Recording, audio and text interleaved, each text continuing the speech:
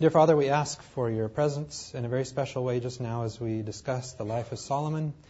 Please help us to understand his wisdom, help us to understand his foolishness, and may our understanding of this bring us closer to you. Amen. Well, it might seem a bit ridiculous here. Look at what we're going through today. 1 Kings, 2 Chronicles, Proverbs, Ecclesiastes, Song of Songs. So the life of Solomon goes through much of 1 Kings, 2 Chronicles, and then we're going to discuss the books that Solomon wrote. Of course, all of Proverbs is not Solomon, but anyway, the subject of wisdom, of course, goes through these books. And I'm pleased because we're several lectures ahead of where we were 2 years ago when we went through the Bible study, because what I discovered is we had to rush through the New Testament. So this time we'll have more time, thankfully, to spend on the life of Jesus and many things in the New Testament. But, of course, for you second years, you'll miss out on that. But anyway, we'll get there eventually. Let's begin here with some words in 1 Kings 2, as David is just about to pass on. When David was about to die, he called his son Solomon and gave him his last instructions. My time to die has come. Well, we're leaving out the part, remember, where he wished that told Solomon, be sure to kill that guy Shimei. But my time has come.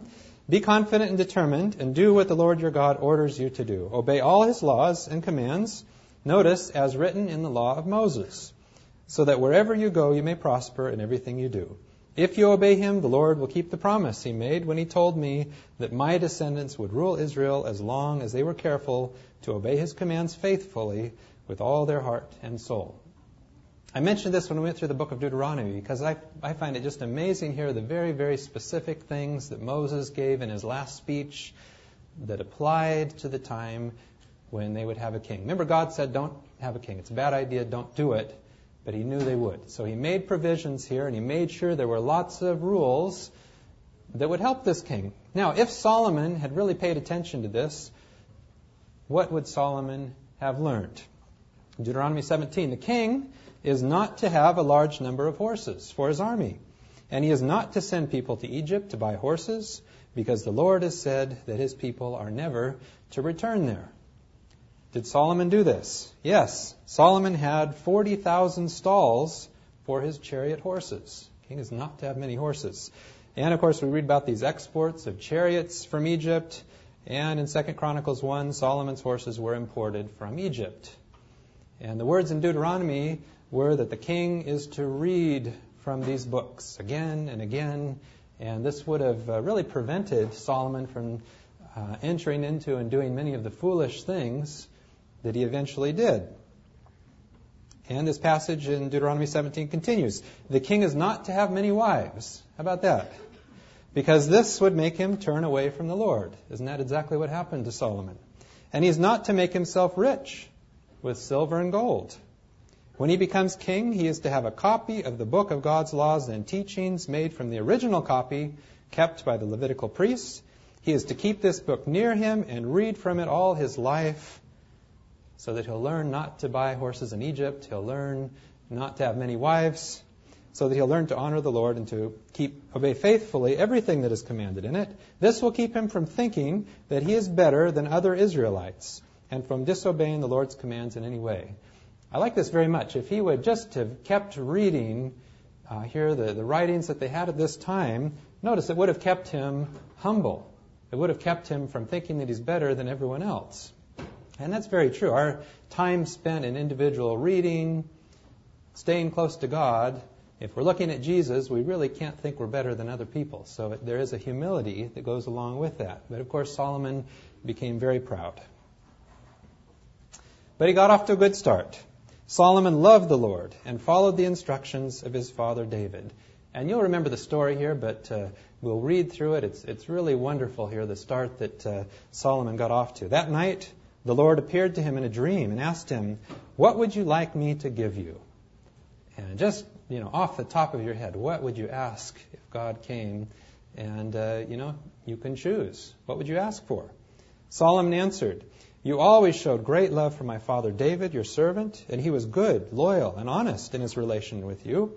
And you continued to show him your great and constant love by giving him a son, who today rules in his place. O Lord God, you have let me succeed my father as king, even though I am very young and don't know how to rule. I like the humility there. Here I am among the people you have chosen to be your own, a people who are so many that they cannot be counted. So give me the wisdom I need to rule your people with justice and to know the difference between good and evil.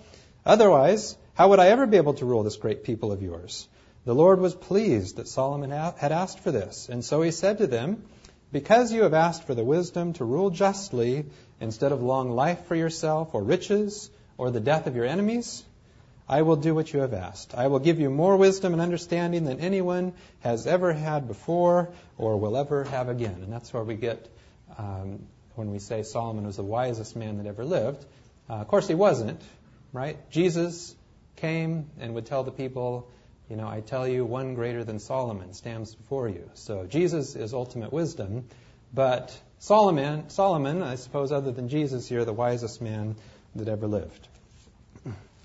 Now, what I like is that this wisdom is not just here an exclusive property or offer to Solomon. In James, we read, but if any of you lack wisdom, you should pray to God, who will give it to you, because God gives generously and graciously to all.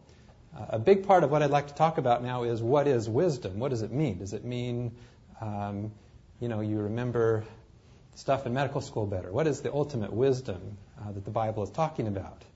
Well, that would seem to be part of it, but I want to try to come to the heart of what is this wisdom.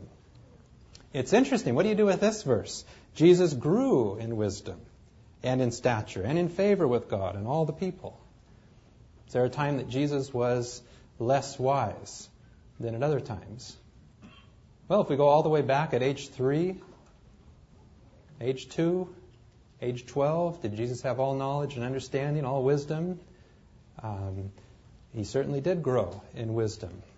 Jesus was God's son. We read in Hebrews, but by suffering he learned what it means to obey. In that way he was made perfect. Now this is kind of challenging. Did he ever have any sinful element? Of course not.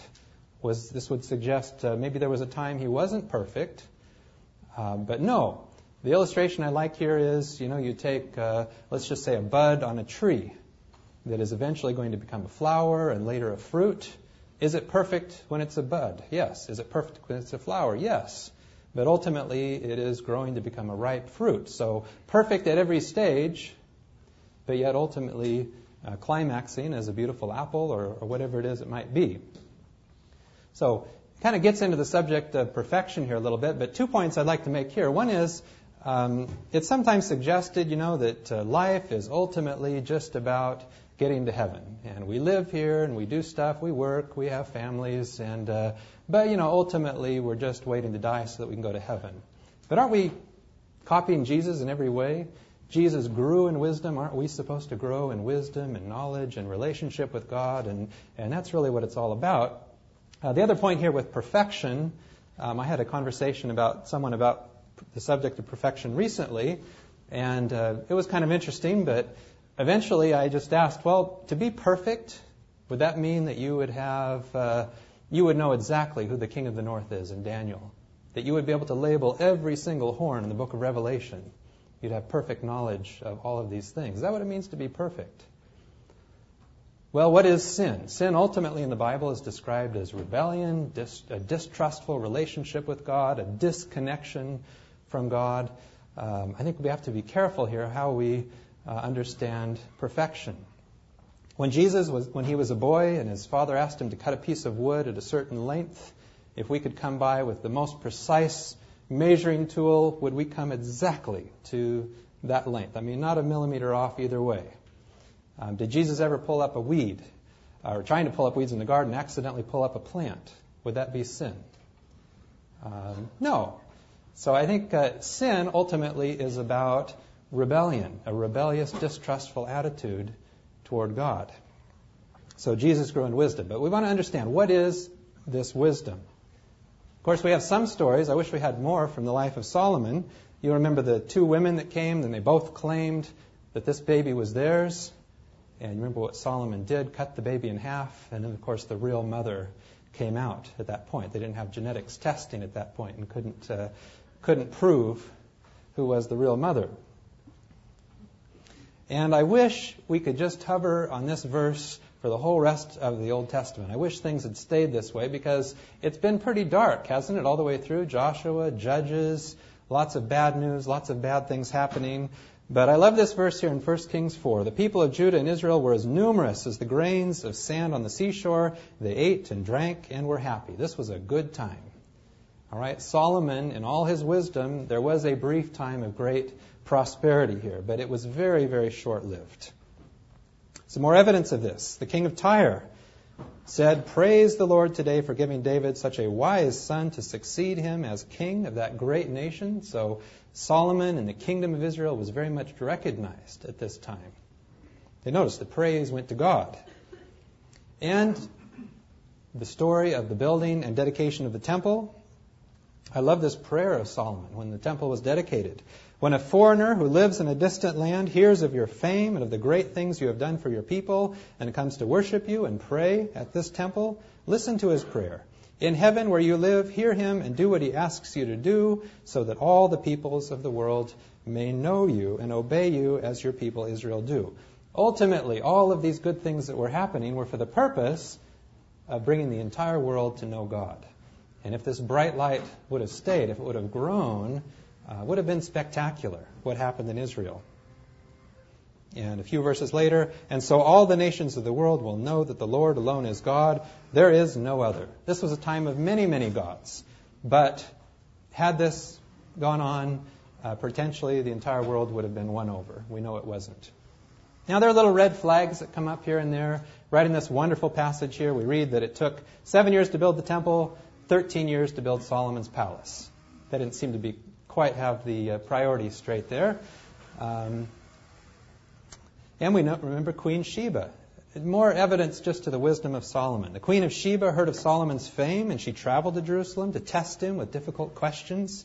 When she and Solomon met, she asked him all the questions she could think of. He explained them all. There was nothing too difficult for him to explain. The Queen of Sheba heard Solomon's wisdom and saw the palace he'd built. She saw the food that was served at his table, the living quarters for his officials, the organization of his palace staff and the uniforms they wore, the servants who waited on him at feasts, and the sacrifices he offered in the temple. It left her breathless and amazed. She said to Solomon, "What I heard in my own country about you and your wisdom is true, but I couldn't believe it until I had come and seen it for myself. But I didn't hear even half of it. Your wisdom and wealth are much greater than what I was told. How fortunate are your wives, and how fortunate your servants, who are always in your presence and are privileged to hear your wise sayings. Praise the Lord your God." Again, notice ultimately praise, honor goes to God because of what Solomon was doing. "He has shown how pleased he is with you by making you king of Israel. Because his love for Israel is eternal, he has made you their king so that you can maintain law and justice." Again, lots of good things happening. Here's the description. God gave Solomon unusual wisdom and insight and knowledge, too great to be measured. Solomon was wiser than the wise men of the East or the wise men of Egypt. He was the wisest of all men, and his fame spread throughout all the neighboring countries. He composed 3,000 proverbs. We certainly don't have all those. And more than 1,000 songs. He spoke of trees and plants, from the Lebanon cedars to the hyssop that grows on walls. He talked about animals, birds, reptiles, and fish. Really wish we had all of those writings. But kings all over the world heard of his wisdom and sent people to listen to him. The Lord gave Solomon wisdom as he had promised. But notice there was peace between Hiram and Solomon, and they made a treaty with one another. In a time when God really had a wise friend who was king and ruler, there was peace. They weren't going off to conquer their enemies during this time. That naturally went along with it. This all ties back here to what God had been hoping for in having Israel as a nation in the first place. It was to win the whole world over. This verse in Deuteronomy 4, this is the Message translation. It's beautiful in any version, makes the same point. Talking about the law. Keep them, practice them. You'll become wise and understanding. When people hear and see what's going on, they'll say, "What a great nation, so wise, so understanding. We've never seen anything like it." Yes, what other great nation has gods that are intimate with them? Isn't that something? The way God, our God, is with us, always ready to listen to us. this picture of God, the true God, the God of the Israelites, a God who's intimate with his people, radically different than any other God in that time.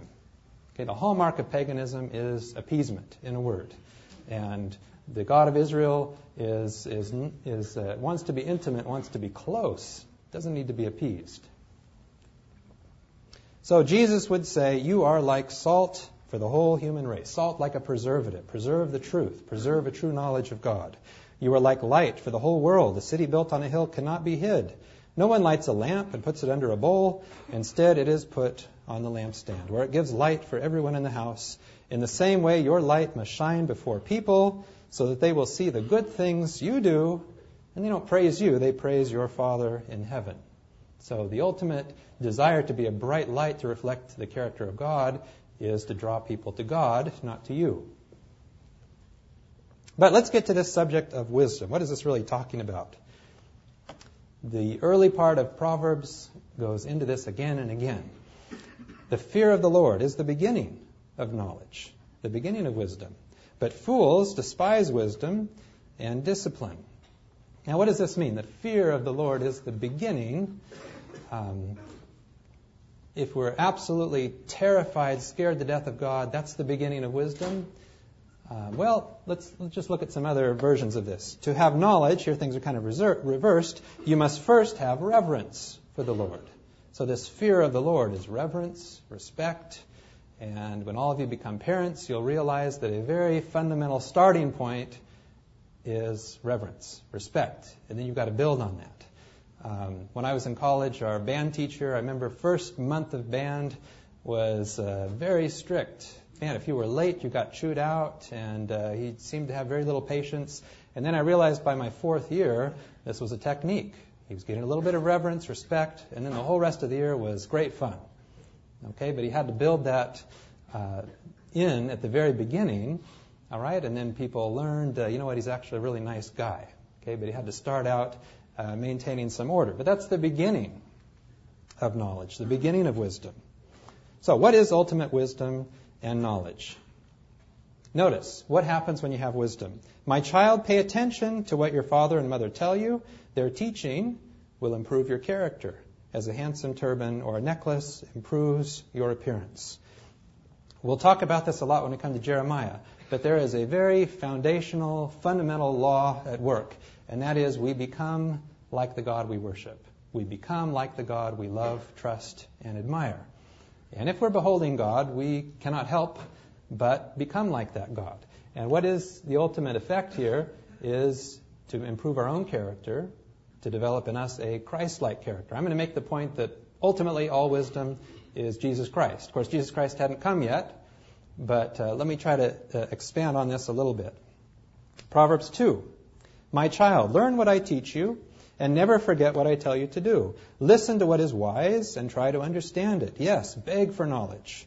Plead for insight. Look for it as hard as you would for silver or some hidden treasure. If you do, you will know what it means to fear the Lord, and you will succeed in learning about God. Ultimately, that is the heart of wisdom, learning about God, not facts, but learning real, intimate knowledge of God, who God is. It is the Lord who gives wisdom. From him come knowledge and understanding. If you listen to me, you will know what is right, just, and fair. That certainly goes along with it. You will know what you should do. You will become wise, and your knowledge will give you pleasure. Yeah, I like that very much. This knowledge, it's very pleasureful, ultimately, much more than anything else. Proverbs 9. To be wise, you must first have reverence for the Lord. Again, that's the starting point. But notice, if you know the Holy One, you have understanding. Understanding, wisdom, again, just as we read earlier, is about knowing God, a knowledge of God. Eternal life is to know God. Eternal life is ultimately relationship, friendship, based on an intimate knowledge of his character. That's what it means to know all the way through the Bible. That's the heart of wisdom. And by contrast, listen to how the book of Proverbs concludes. These are the solemn words of Agur, some other guy. God is not with me. God is not with me, and I am helpless. I am more like an animal than a human being. I have not the sense we humans should have. I have never learned any wisdom. And notice, I know nothing at all about God. The opposite of wisdom is to know nothing about God. Eternal life is to know God. This is the exact opposite of that. Foolishness is to not have an intimate knowledge of God. So now we get into New Testament stuff about wisdom. 1 Corinthians 1, but God has brought you into union with Christ Jesus, and God has made Christ to be our wisdom. Didn't Jesus come to reveal to us who God is? I've come to make the Father known. If you've seen me, you've seen the Father. He came to bring us this knowledge about God. As the Scripture says, who knows the mind of the Lord? Who is able to give him advice? But notice, we, however, have the mind of Christ. Can you get much closer than that, to have the mind of Christ? Going back to Proverbs, in regards to this wisdom, keep them at your fingertips and write them in your mind.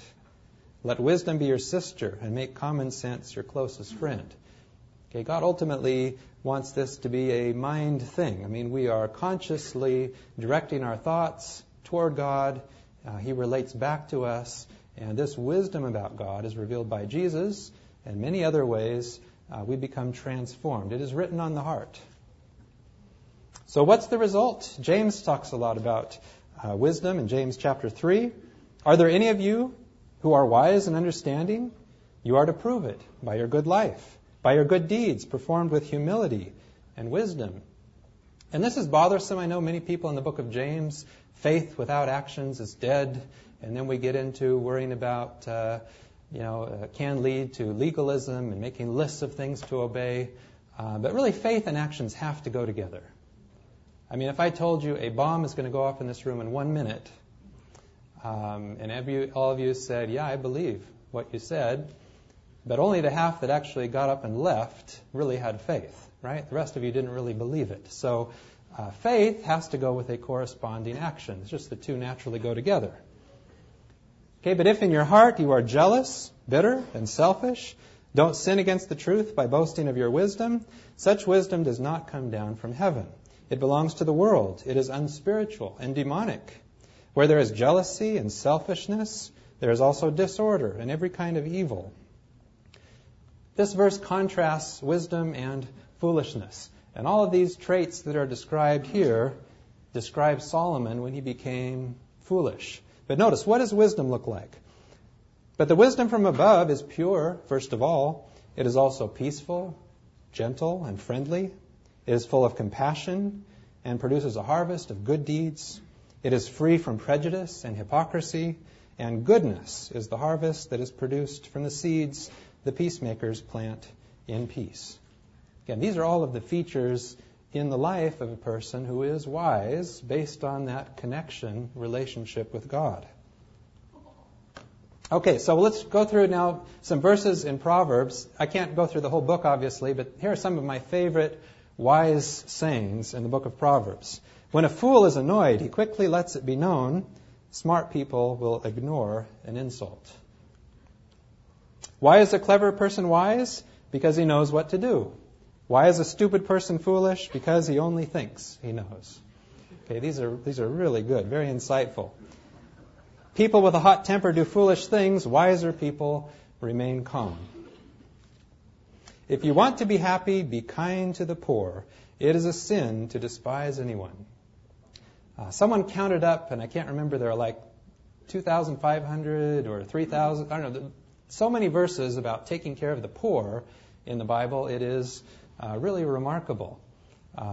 Just by looking at Christianity today, you might think that there were 2,000, 3,000 verses about, I shouldn't even list the things that are sometimes known about Christianity today. But this is the heart, taking care of other people, the outcasts of society, rather than condemning the outcasts of society. It is better to be patient than powerful. It is better to win control over yourself than over whole cities. The battle over self, that is the greatest battle of all. Do what is right and fair. That pleases the Lord more than bringing him sacrifices.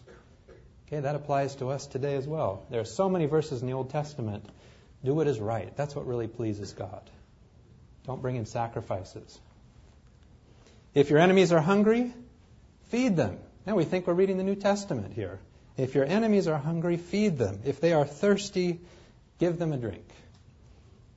I just imagine here Jesus the first time reading through his Old Testament, and I think he got very excited when he read verses like this, and this was really clicking for what was at the heart of truth. Let other people praise you, even strangers. Never do it yourself. Anger is cruel and destructive, but it is nothing compared to jealousy. Better to correct someone openly than let him think you don't care for him at all. A nagging wife is like water going drip, drip, drip on a rainy day. How can you keep her quiet? Have you ever tried to stop the wind or ever tried to hold a handful of oil? Now, I have to say, though, this reflects negatively on Solomon, not women. Okay? Because Solomon was the foolish one who had 1,000 wives.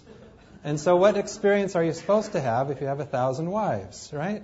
So this is not negatively on women, I think. This is what makes Solomon look foolish, all right? He learned this through his very foolish choices here. It is dangerous to be concerned with what others think of you, but if you trust the Lord, you are safe.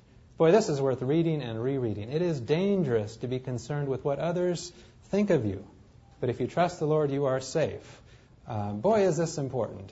If you derive your self-esteem and self-importance from what others think of you, boy, that is really an empty road. Yes, there are brief moments of pleasure when others think well of you, but then you're on this roller coaster all the time. So all self-esteem, self-value should come ultimately from God, not from other people. Being cheerful keeps you healthy. It is slow death to be gloomy all the time. Now remember this one, because when we get to Ecclesiastes, Solomon would come to exactly the opposite conclusion. We should be thinking about death all the time. But notice here when he wrote this psalm, being cheerful keeps you healthy. It's slow death to be gloomy all the time. And haven't we learned this in medicine and studies about, watching funny movies if you have cancer or whatever, that the outcome is actually better if there's a cheerful disposition. Okay, moving on very briefly to the Song of Songs. You know about this, the poetic description of two young people in love. Why do we need a love story in the Bible? Can I just bring out a couple commentaries on the book of Song of Songs and tell me what you think about this? I won't say where I got this, but this is a very commonly held belief. The literal interpretation, that is, that it really happened, there were these two lovers in love, has been rejected many times by both Jewish and Christian interpreters. The reason given for not considering the book a love song is the feeling that a sacred book should not be about the passion and joys of love between a man and a woman. Do you agree with that? Well, read on here. This is a different source now, but because of its explicit language, ancient and modern Jewish sages forbade men to read the book before they were 30, and presumably kept women from reading it at all. So that didn't stop lots of kids from reading it during church, right? To find some interesting little tidbits in there. Okay, but why do we need a love story with such intimate physical details right in the heart of the Bible? So there's a literal view, which would say, well, there really was a relationship between Solomon and this Shunammite woman. And the literal view would say, well, God gave us love and the ability to fall in love and the freedom to create. It's a good thing. Why not have a book that celebrates something? Who invented sex? Was it not God, right? So why not have a book that celebrates something positive that God gave? So love, marriage, sexuality are wonderful things given by God. And I have to say, I like the literal view of this, because I would say, it is a misleading and misrepresentation to say that Satan has any true pleasure to offer us in any way. What Satan does is takes all the good things and perverts them. He has not a single pleasure to offer. So if we notice the difference between a healthy sexual relationship in marriage, it is other-centered, really. It is an other-centered experience. All other forms ultimately are self-centered. Prostitute, you're concerned about pleasing the prostitute in that kind of encounter. Those are ultimately self-centered. Now, they may temporarily appear pleasing, but the outcome is always devastating. So Satan has no pleasures to offer. All good things are ultimately from God, even though it sometimes might appear otherwise. But I would say there's something else besides a literal view of this. I think it definitely does parallel our relationship with God. And we could make such a good case for this, but I like how the book Song of Solomon ends. In chapter 8, put me like a seal over your heart, like a seal on your arm. For notice, for love is as strong as death. Its flashes are flashes of fire, the very flame of the Lord. Remember, God is a consuming fire. What does that mean? God is hot. And ultimately, this is describing the great love of God, which is like a great flame of fire. Many waters cannot quench love, nor will rivers overflow it. And what I see God doing all the way through the Bible is using every illustration, every means that we can identify with to tell us that He loves us. And let's just go through a number of these, many attempts. The lover relationship. I think the point of Psalms is maybe you have a very healthy marriage, and that helps you to identify, my goodness, God loves me in that kind of a way, that kind of intimacy. That seems incredible, but that would, I think, be the point of this book. And God specifically would refer to us as the bride, right? What happens at the very end of the Bible? God's people are dressed like a bride, ready for her husband. And then, of course, even more remarkable, the book of Hosea, which, what does that describe? God's bride becomes a prostitute. So God would cut her off, right? No, the book of Hosea shows Hosea chasing her all over the place, going to buy her back.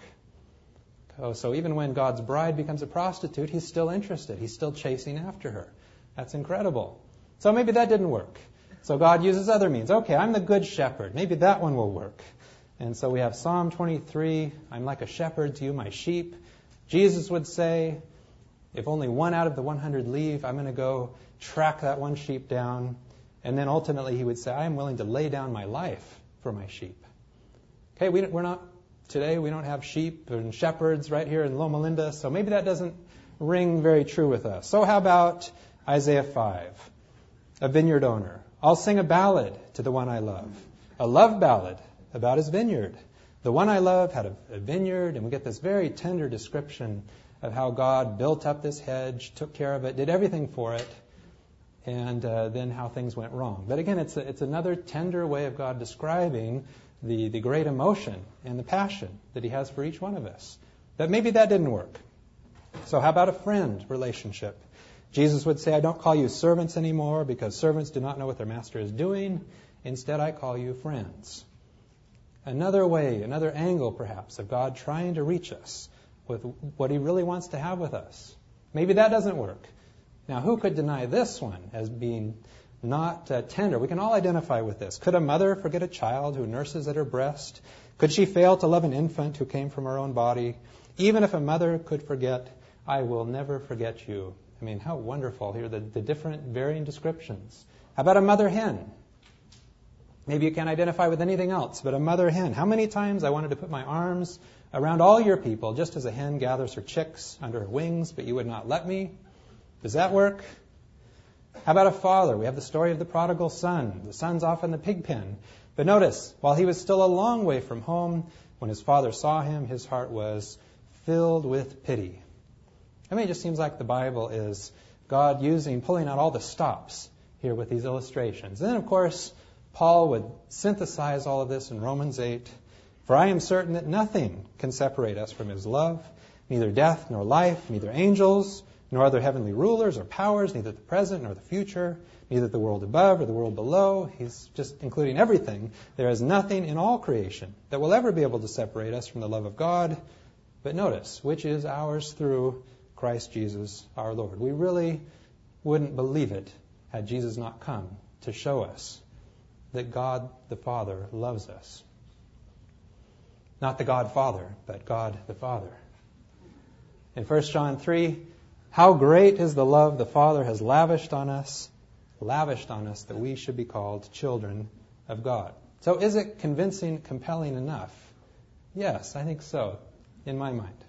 Anyway, but unfortunately, we have to end this Bible study with everything going very, very sour. Solomon loved many foreign women. Besides the daughter of the king of Egypt, he married Hittite women and women from Moab, Ammon, Edom, and Sidon. He married them even though the Lord had commanded the Israelites not to intermarry with these people, because they would cause the Israelites to give their loyalty to other gods. Solomon married 700 princesses and also had 300 concubines. They made him turn away from God, and by the time he was old, they had led him into the worship of foreign gods. He was not faithful to the Lord his God as his father David had been. He worshipped the goddess of Sidon and Moloch, the disgusting god of Ammon. We've talked about this god several times, who killed the babies in his fiery hot hands. He sinned against the Lord and was not true to him as his father David had been. On the mountain east of Jerusalem, he built a place to worship Chemosh, the disgusting god of Moab, and a place to worship Moloch, the disgusting god of Ammon. He also built places of worship where all his foreign wives could burn incense and offer sacrifices to their gods. Even though the Lord, the God of Israel, had appeared to Solomon twice and had commanded him not to worship foreign gods, God actually came to him and told him 2 times not to go down this road. Solomon did not obey the Lord, but turned away from him. Surprising where you come across little insights into this, but in Nehemiah, they were again having a problem with the people marrying foreign women, and we read that it was foreign women that made King Solomon sin. Here was a man who was greater than any of the kings of other nations. God loved him and made him king over all Israel, and yet he fell into this sin. Now, we don't have a lot of details about this, but after Solomon died and his son, the people came to his son and said, "Your father placed heavy burdens on us." He taxed them out of control. It became all about his army, his palace, his money. He became extremely selfish in this transformation. So here's what's interesting here. What should God do at this point?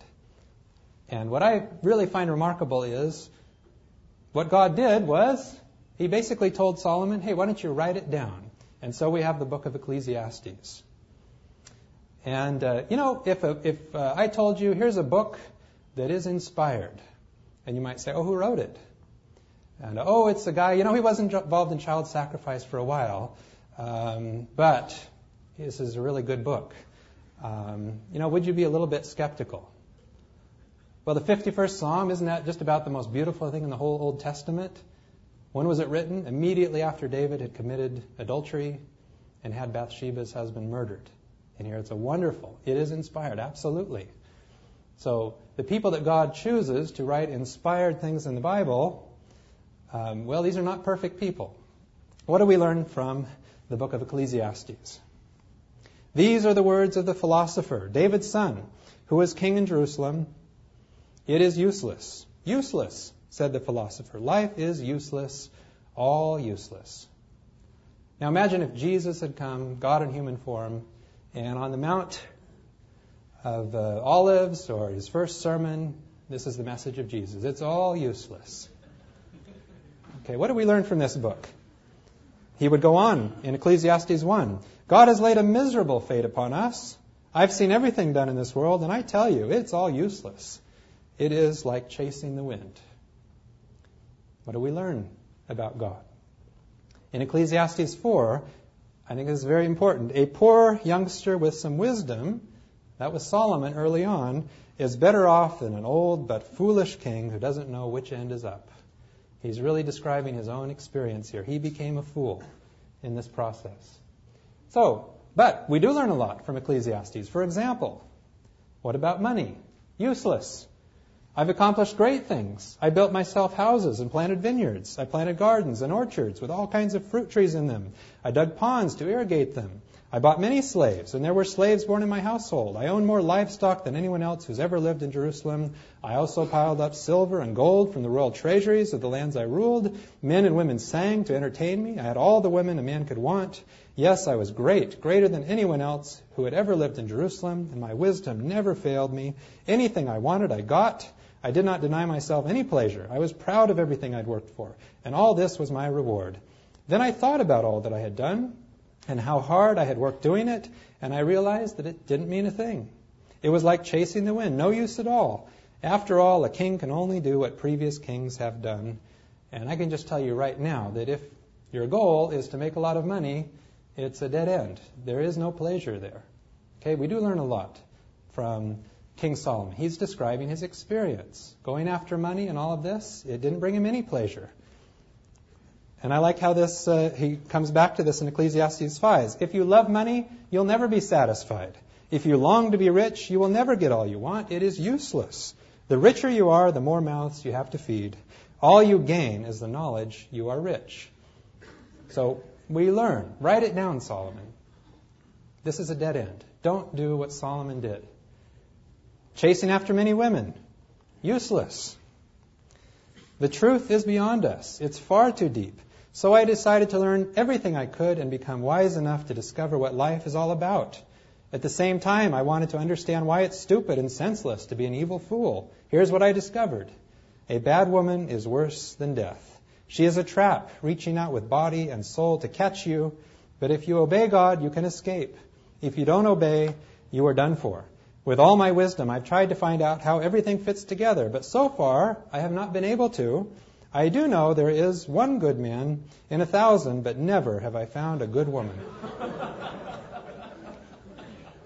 Again, I don't see this reflecting negatively on women. What did Solomon expect when he married 1,000 of them?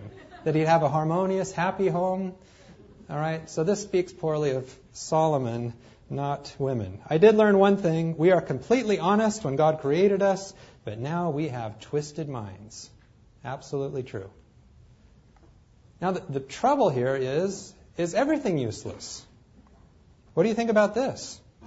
I decided that God is testing us to show us that we are no better than animals. Now just imagine, this is not the Bible, just imagine I get up here and this is now the little speech that I'm going to give you. After all, the same fate awaits human beings and animals alike. One dies just like the other. They are the same kind of creature. A human being is no better off than an animal because life has no meaning for either. They are both going to the same place, the dust. They both came from it. They will both go back to it. How can anyone be sure that the human spirit goes upward while the animal spirit goes down to the ground?